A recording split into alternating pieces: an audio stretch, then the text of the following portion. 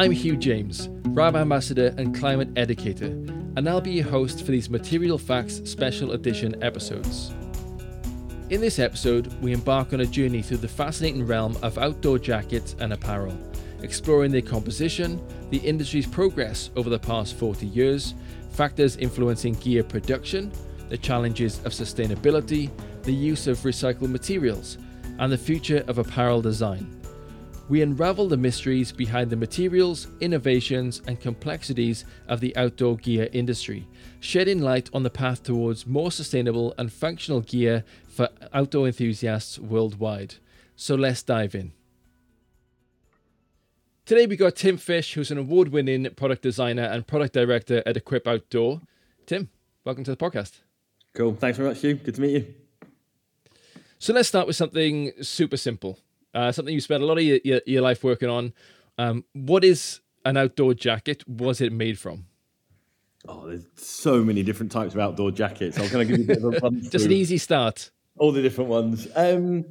It's like you kind of almost need to split it down into what they're for. So you have some jackets that keep you dry, waterproof jackets. You have some jackets that will keep you warm, and they can keep you warm different ways. And then you have some jackets that are just windproof, not waterproof and not warm, but they protect you in other ways. So if you kind of cycle back to waterproof jackets, invariably they're a woven outer with a membrane and then some form of backer on that membrane to protect that membrane. And that membrane is the bit that keeps you dry. So they're dry and breathable. If you then move into things that keep you warm, so we use down insulation a lot. It's got natural material. It's really, really light, really warm for its weight. And you encapsulate that within generally a very, very lightweight woven outer. So you can see there's kind of lots of different factors that come in to build up different jackets here. And we then also have, outdoor jackets are also keep you warm through a synthetic technology. So quite often mimicking down, and that is often polyester fibers in lots of different configurations to trap warm air. Again, captured and encapsulated in between lightweight woven material. You then move on to some fleece. Everyone knows what a good fleece is, and they'll be knitted again from polyester or nylon. So there's not kind of one answer to that question. There's lots of different methods and lots of different constructions to fulfill the end need of that outdoor jacket. And that's just the base material. That's not including all the other bits that go in there to stick it together, glue it together, sew it together, make it waterproof. So a very open-ended question, Hugh.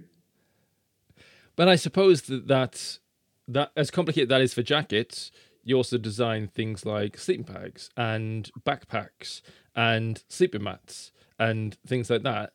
You just kind of expand on that complexity and multiply it by how many products you have.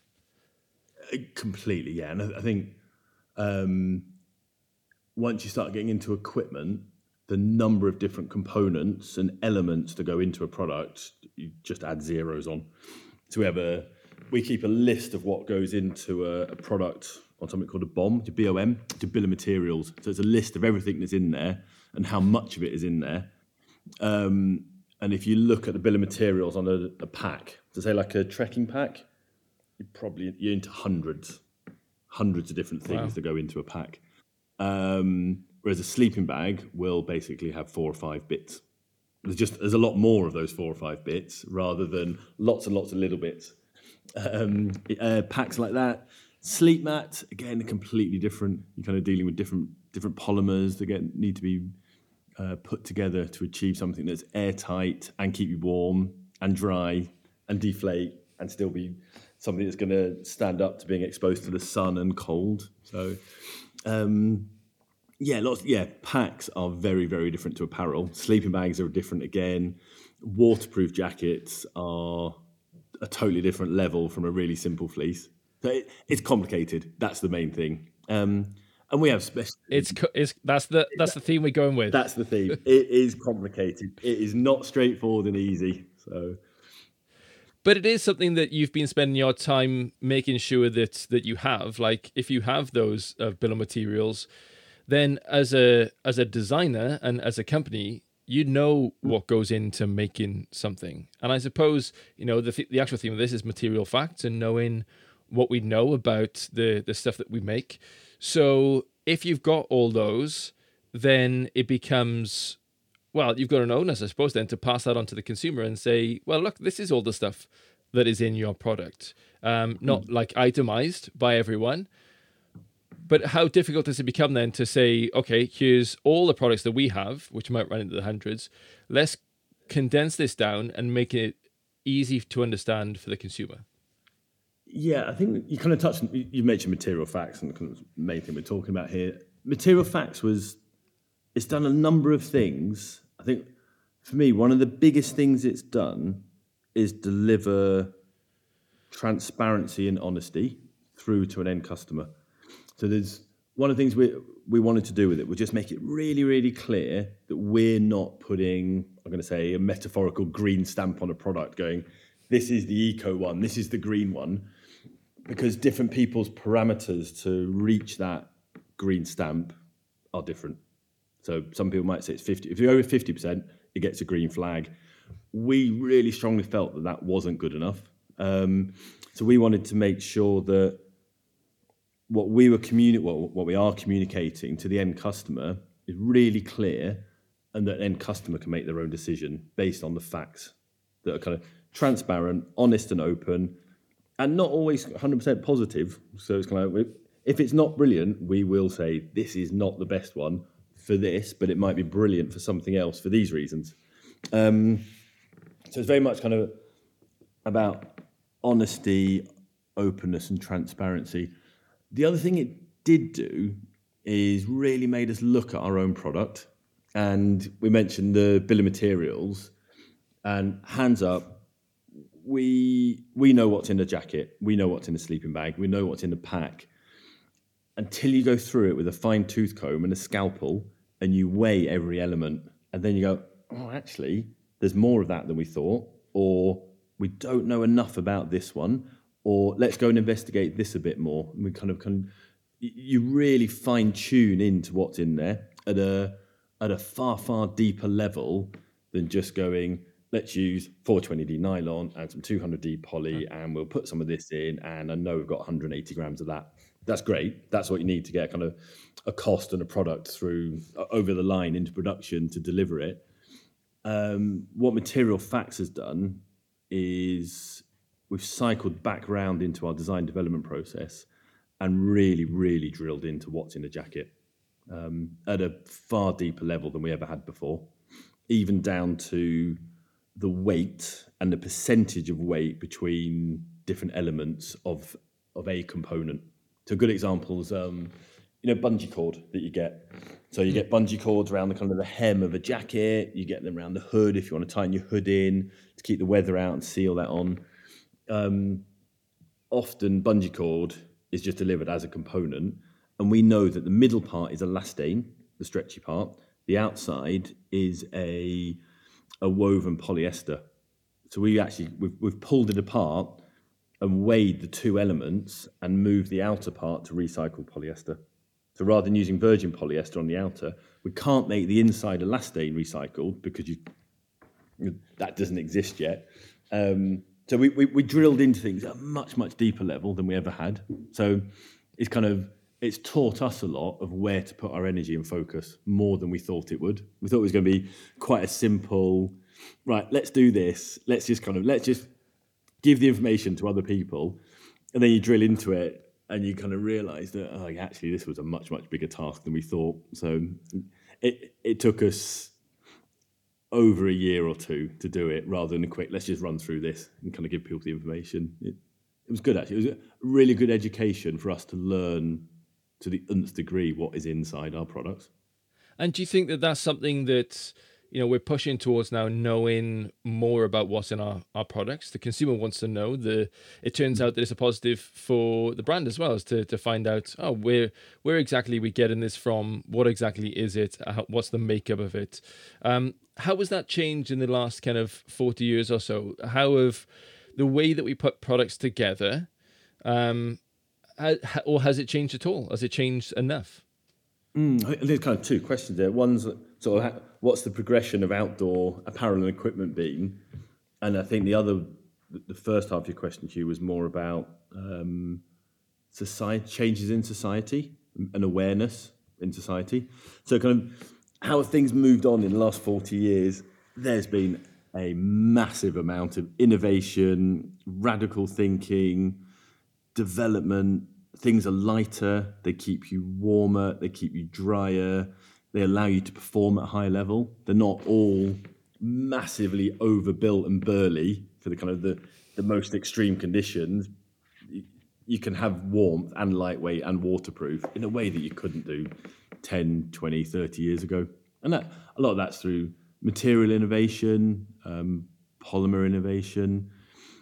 I think how people use things changed as well. I think people know that actually I can spend £100 on this pack and it's going to do exactly what I need.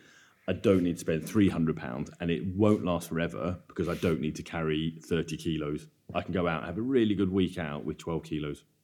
So therefore, that influences what designers and developers are doing.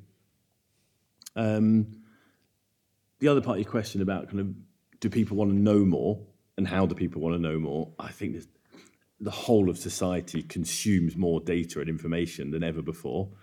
Therefore, everybody wants to know everything. And I think that's where the risk of, I'm going to say kind of the risk of greenwashing comes in, by people going, yeah, this one's the eco choice. You go, well, is it really? Is it like, do we really know that?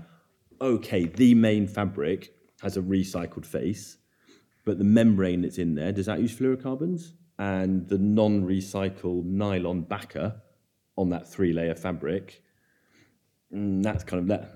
All those parts aren't actually that good when they're added up together.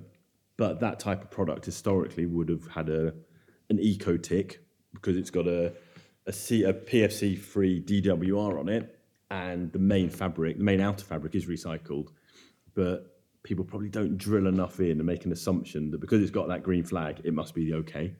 It's great. Like I think that duality of where we've seen those gains in materials and largely like almost all those materials are in are plastic of some sort. Like that's where we've seen the big gains in product design for jackets and outdoor wear.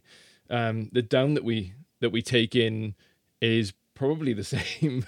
You'd be able to tell me better, but probably the same as it was 40 years ago. So those gains have kind of like come at the expense of, I suppose, how circular we want to be or how much we want to see those products come back in and reused. So the term of sustainable when it comes to the outdoor industry is a really difficult one, because how difficult is it just to make a piece of apparel, whether that's a jacket or something difficult, that's actually truly sustainable? How difficult is that? Very, very, very, very, very difficult. We do everything we can within our power to reduce our impact. You touched on Down's a great example. Down's kind of almost infinitely recyclable. It lasts. Slight aside, little story. So I work for RAB.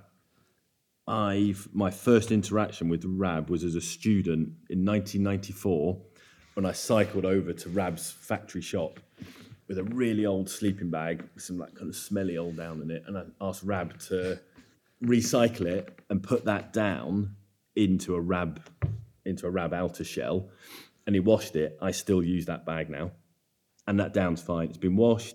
It's great.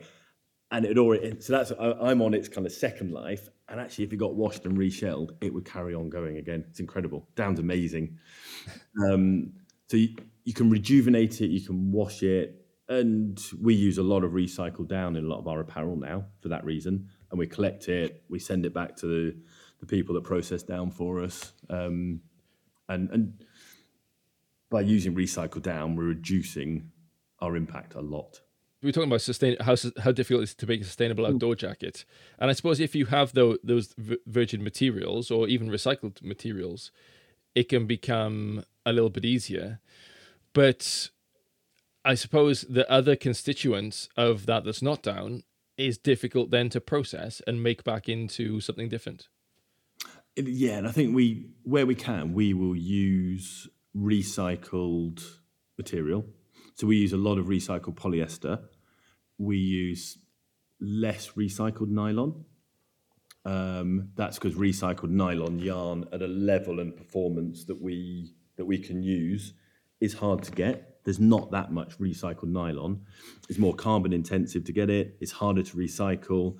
It's simpler to recycle polyester. And then the other question we often discuss a lot here is it better to make something in kind of virgin nylon yarn that's going to last a long, long time, and actually you're reducing that product's impact on the environment by making something that can be repaired, reused, washed, repurposed? Or is it better to go use something that's recycled and then know that we can recycle it? What's the carbon intensity of that versus something that's virgin and lasts 10 times as long? So the bit we're touching on then is product end of life. And that, I think once, I'm going to say the outdoor and the wider apparel industry, and I'm including fashion in that, has worked out what the end of life solution is to products, I think that's when we start moving to a kind of a circular industry. We're not there yet. We don't know. So I think there's a lot of hype about it, a lot of talk about it. Everyone's trying, everyone wants to, but we and the wider industry, not just Rab and Equip and Low Alpine, don't know how to close that loop. And so we know how to recycle polyester. We know how to get recycled polyester. What nobody knows is how to get recycled polyester garment back from an end consumer into the hands of someone that can then take it to this processor, who then knows which type of recycled polyester and which yarn and which polymer it needs to go to treat it with whatever process it needs it to take it back in to be re-chipped, to then create fresh yarn to go back into loop to make another jacket. So closing that loop, don't know. And it is a society issue. It's not pure an outdoor brand using virgin polyester versus virgin nylon. It's a much, much bigger thing. So comes back to our theme of it's complicated to do this kind of thing. And it's probably worth pointing out that, I love the old adverts, reduce, reuse, recycle. Like I've loved those adverts for a long time, and the songs that go with them and everything. But they were put in that order for a reason, right? Like we've, especially in the UK, but across the world, concentrated on that bottom one, that last one, recycle, I think way too much. Like the first thing should be to reduce what you have, and then you reuse the products that are within it, and then you recycle. And I think Rab are doing a good job at that. It's saying, look, if you can reduce the amount of clothes that you buy, or the amount of times you need to buy a new Microlite or whatever, then we can also reuse the stuff that's in it. So that down, you can bring it back in, like you did with your sleeping bag, bring it back in, and that's helpful. You reuse those materials. And then at end of life then, and I think people hang up on this quite a lot, like the differences between reusing and recycling. I suppose what you did with your sleeping bag was actually reused the down that you had rather than bringing it in. And I think you'll be able to tell me if I'm wrong. Recycling, just a good way of thinking about it, is taking that material back to its base raw material. The little noodles you talked about, the little plastic chips that you get, then you can change it into anything. So doing that, I've always thought of it being a closed loop, that circular economy that you talked about. Maybe a sustainable jacket is an open loop that just goes forward, that you wash and you treat and you reshell, or you keep going, and it keeps going forward in time rather than circularly in time. So but you get into then, like, how long would it last? Should it be made of recycled materials? I see on adverts all the time of like, we've made this clothing out of recycled bottles and things. You talked about that conversation, like, is a jacket or is any kind of apparel as good if it's made from recycled materials as if it's made from virgin materials that you've processed just once to if you've processed many times? Is there like any hard kind of facts and stats on that? Because I just thought in my head for a while, but not that I know of. I don't know. It's so hard to work out carbon impact of things. And the same jacket used by, let's say we've got a virgin nylon, waterproof, breathable jacket being used by a guide in the Alps will last a season. Being used by someone that goes hill walking in the Lake District will last 20 or 30 years. So it's like, what is the expected lifespan of a jacket? It depends on the end use. We don't know, and I don't think anyone really knows which has a lower impact. The question is what are we trying to manage here? Is it the carbon of it, or is it the material use of it? And that you go back far enough, they do overlap, because 4% of all plastics, 4% of all fossil fuels taken out of the ground go to make plastic. So at some point, those two things do connect, the plastic problem and the carbon problem.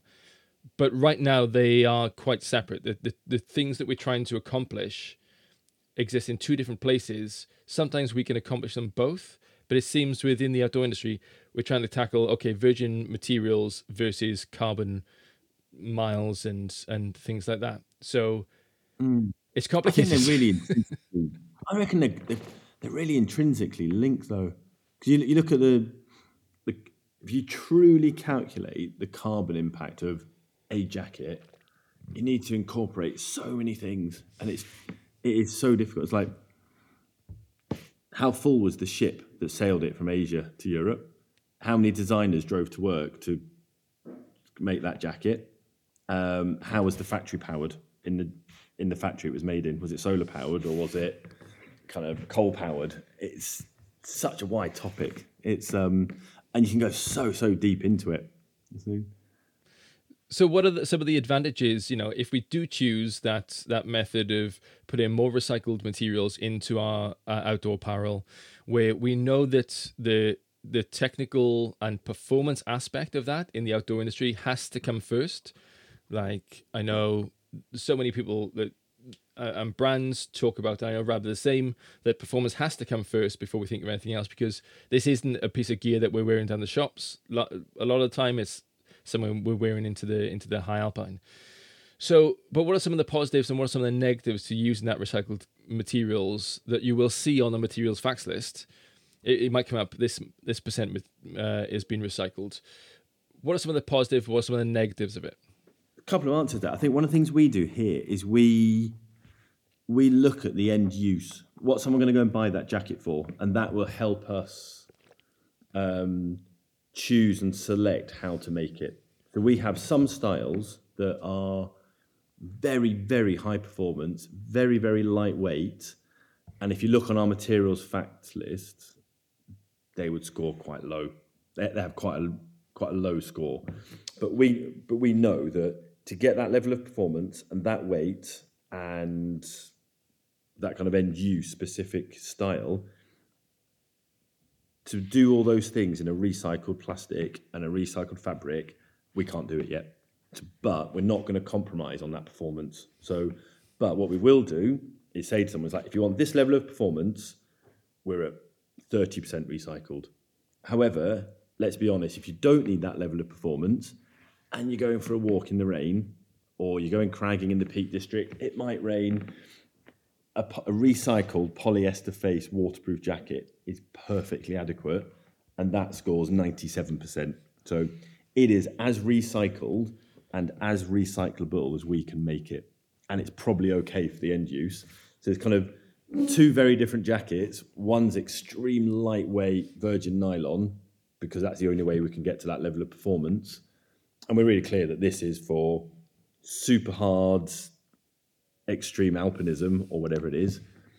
But then we're really clear that the alternative to that is, here's the recycled one. Performance is at this level. It's perfectly adequate for doing this in. So if you really want to go and choose something that has a reduced impact, a lower impact, this one's okay. And I think that's where Material Facts is great. So you can actually see kind of, and what we did with Material Facts is we went into every detail. So we've broken down each element of a jacket, and it's all by weight. So obviously we had to choose a weight, because the consumption, so the amount of fabric that's used in a size small compared to a size extra large, is significant. So therefore we've taken a a men's medium as an average size, weighed every element, and then it's percentage of recycled content by weight rather than by consumption. So kind of there's some pretty complicated maths behind it. But by doing that, breaking down every element, we're putting it in front of a customer who's going to make that purchasing decision that the face fabric of this 3-layer waterproof breathable is recycled polyester. The membrane, the bit that keeps you warm and dry and breathable in the middle, is recycled polyester. And the backer on it, which protects that membrane, is recycled polyester knit. But it's only 97% recycled because the glue that sticks it together is polyurethane. So in our eyes, it's not 100% recycled. It's 97% recycled. The bit we haven't moved on to yet, which we're looking at, is because that's on the whole, it's a monopolymer fabric, it will be easier to recycle that in the future. How that's done, we don't know. We know a place that can do it. How we get a consumer to get that jacket back to them to do it. And then equally, how does that factory then take out that 3% of polyurethane adhesive? So, but with Material Facts, that's where we now know that because we've dissected it and looked at it. And that's the same on all bits. It's kind of down to the plastic components. We've looked at if you look at zip pulls, you open your jacket with and pockets, they have a little injection molded plastic end and a bit of cord. That cord's now gone recycled, but the plastic bit at the end isn't yet. So actually it's 60% not recycled by weight of that zip pull. But that highlights to us that's a bit we need to focus on and look at in more detail. So it seems like one of the big pros of this is of recycling materials to put into outdoor wear is that we are taking plastic that might have ended up in landfill or go somewhere else, and we're putting it into our products. But you said one of the downsides, we can't. It'll be less in products that are highly technical. What is, from like a geeky point of view, and let's get a bit geeky for a sec. Why is it not as durable? Is it not as waterproof? Is recycled materials okay for the crag but not for the high alpine? Why is that? That's a good question, and it's kind of two answers to both. One, right. A lot of that's to do with the difference between nylon and polyester. Nylon has higher abrasion resistance. Polyester generally has a lower abrasion resistance. Weirdly, polyester takes colour better than nylon. So actually, if you want a jacket that looks great, the polyester one often looks better. It's got nicer hand, nicer feel, nicer luster to it. The saturation of colour is better. Nylon, on the whole, performs better than polyester in high abrasion environment for its weight. So if it's really, so imagine you've got a 7D nylon fabric. I mean, 7D's bonkers lightweight, like super light. So we have a 7D nylon down jacket. It weighs nothing. It is uber warm. We couldn't do that in polyester because you can't get polyester that's going to perform at the abrasion level that we need. We've not done it in recycled nylon yet because there's not very much nylon made at that yarn weight. So you almost can't get it. Ironically, 12 months in, we have now found it, and we will update that jacket. So we will now change that to recycled nylon. The equivalent is that where we can use recycled nylon, we will.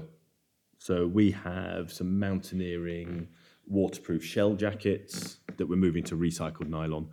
But then we have hill walking jackets that are polyester because you're not going to be trashing them in some godforsaken gully on Ben McColden snowy and scratching around with an axe and putting crampons through your leg wear. So much of it's to do with end use, and polyesters aren't as abrasion resistant. Nylons are, but it's much easier and more affordable to get recycled polyester. I think something else to highlight here, Hugh, is that we would love to make as many things as possible recycled and reduce our impact. We're also aware that society often won't pay more. So there's a weird kind of dichotomy of business and society versus desire of society, where we could double all our prices or add 50% to all our prices and make everything recycled. but there will be no outdoor apparel industry, and no one would be buying or consuming apparel and clothing and fashion in the way that they do because of the prices. And so it's a hard one. It's a tricky thing to answer, and to tread a fine line between the two. And I suppose that when you are recycling things, as opposed to, and when you're reusing things as well, that reduce always comes at the top. So, I mean, that's what we're aiming for, is right? Is to reduce the consumption that the planet has because we've got finite materials to use. But then in that reuse and recycle sections, we're going to have to do that with stuff that's already out there. So if you, as Rab in the outdoor industry and then the apparel industry as a whole, starts reusing and recycling more, well, I imagine there's only a certain amount of materials that are out there to start doing that with. Yeah, we were looking at this. We spent some time recently with it's a commercial enterprise. It's kind of a research institute looking at recycling polyester. We're actively searching for an end of life solution to our products.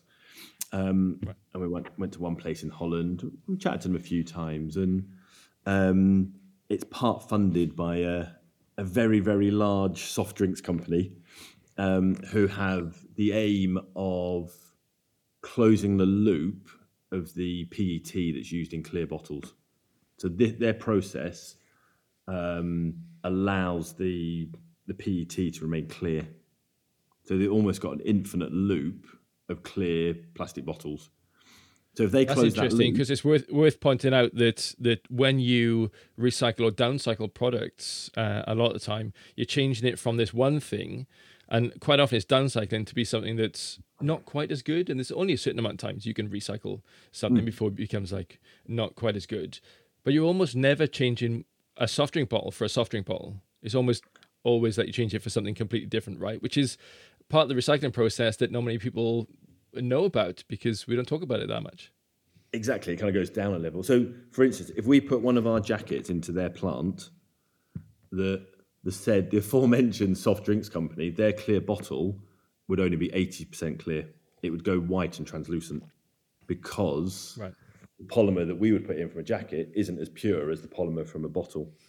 So that's where their process is good, actually. But the big question is like where in the future, and even now to a certain extent, and nylon's a good case of this, where do we get recycled polymer in at the start of the chain? If everyone is trying to close a loop, there comes a point where there's no kind of feed in right upstream from it. So, I suppose that's a really good place for us to be. That's what we want to be, and then we'll solve the next problem when we come to it. And people like you, who are just big thinkers in the world of product design and want to be thinking about other materials that we can make things from. We're making things then from mushrooms, or we're looking at algae or seaweed and making plastics from that kind of stuff. I suppose then once we've closed that loop and we've started to bring back into back into all the materials that we have, being plastics, we can then think about putting stuff out into the world that's not going to hang around in the ecosystem forever. Yep, and we've looked at it quite a bit, and I think we're investigating it. It's not as clear cut. I think that there's a lot of this comes back to that greenwashing thing. Loads of people say like this is biodegradable, and actually, if you really dig into it, it is biodegradable if it's in a certain pH of water at a certain temperature for 28 years. It's like that's a plastic bag that's not going to go away for a long, long time. So that's where actually we use recycled poly bags and we collect them, and then we send them back to someone to repurpose them, rather than kind of pushing the problem downstream in just put it in the bin and it'll rot away in landfill at some point. So coming back to that thinking, it is so complicated. There's so much to it. And once you go down one avenue, you find something out, you go, didn't know that. And let's go and look at this bit. And that's the wonderful thing about engineering and science, that, very rarely, 100 years ago, people didn't look towards the future and say, some futurists did. George Orwell's really good at that kind of stuff. But like 100 years in the future, what are we going to do? Like, I'm really excited for new battery technologies. People keep asking me about like electric cars and stuff, and I'm like, I just think there'll be something that we haven't seen, new kind of battery technology in solar energy. We're seeing gains now above 20% to like 40%. It's like it's the thing about making marginal gains over the course of a long period, and then something will shift, something will change, and we'll have a new product, we'll have a new type of technology. So where do you reckon, I'm going to ask you to put your futurist hat on now, like outdoor apparel going forward the next kind of 50 years? Go on. You mentioned the word marginal gains there, Hugh. And when we launched our Winter 23 collection, that was one of the terms I used a lot. And that kind of marginal gains approach is something that we kind of instilled in the team here. It's like, look, if we look at every single bit that is on a jacket, like every single bit, all of those little bits add up. And it's very much a Dave Brailsford approach from Team Sky. So kind of he was like, all these little bits will make the whole better. So that's where we use material facts to really kind of drive that.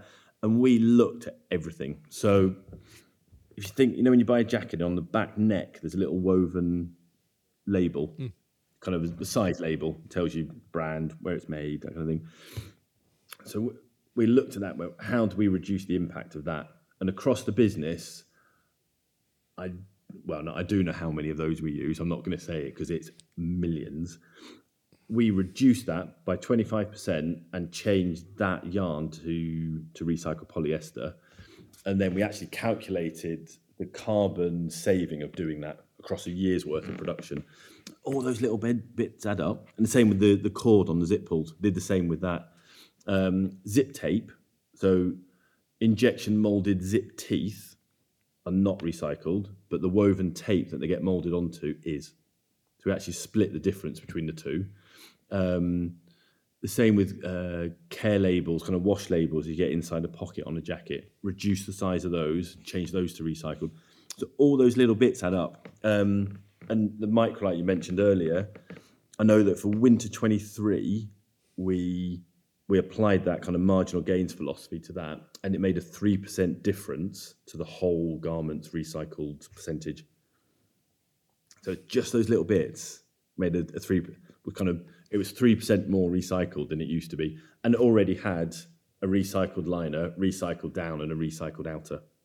So all the main fabrics and the insulation are recycled, but just looking at those little bits added up to an additional 3%, and the carbon reduction, the greenhouse gas reduction, that was significant. So you think going forward, we're not waiting for like some new magic silver bullet in terms of fabric or in terms of a way that we can start to recycle or reuse products. It's like we need to make as many marginal gains as we can over a long period of time and continually strive for progress, I suppose. Yeah, I think it's kind of like everybody should be trying to do their little bit, again, which will add up to a whole will reduce impact. I think the silver bullet, as you say it, is end of life. So I think that is, society consumes a lot. If that consumption and all those garments don't go into landfill or get shipped off to a country where it's hidden away from people that they don't want to look at, if we know what to do with those garments at the end of their life and then can repurpose them and put them back into a kind of a cyclical system, I think that's the magic. That's the solution. And progress where we can up until that point. Yeah, and there's a lot of people actively looking at it, and everything we hear, it will become EU legislation and probably Californian law as well in the next couple of years. There's a lot of people looking at it, and no one's really got the full solution yet. But it's definitely the next thing, what to do with product at the end of its life. And that's where we try and postpone the end of life for product by repairing it, washing it, patching it, repurposing it, reusing it. I suppose keeping that long open loop over time until we can finally close it right at the end. Exactly. Yeah, completely. Yeah. Good. Absolutely wonderful. Well, Tim, thank you so much for geeking out with me on the podcast. It's been really nice to find some of the intricacies of what Material Facts will do, and now I'll have on all my jackets exactly where it's come from, so I know that transparency is always good and always key. Tim Fish, an award-winning product designer and product director now at Equip Outdoor. Thank you so much. Thanks, Hugh. Good to chat with you. Take care. Thank you.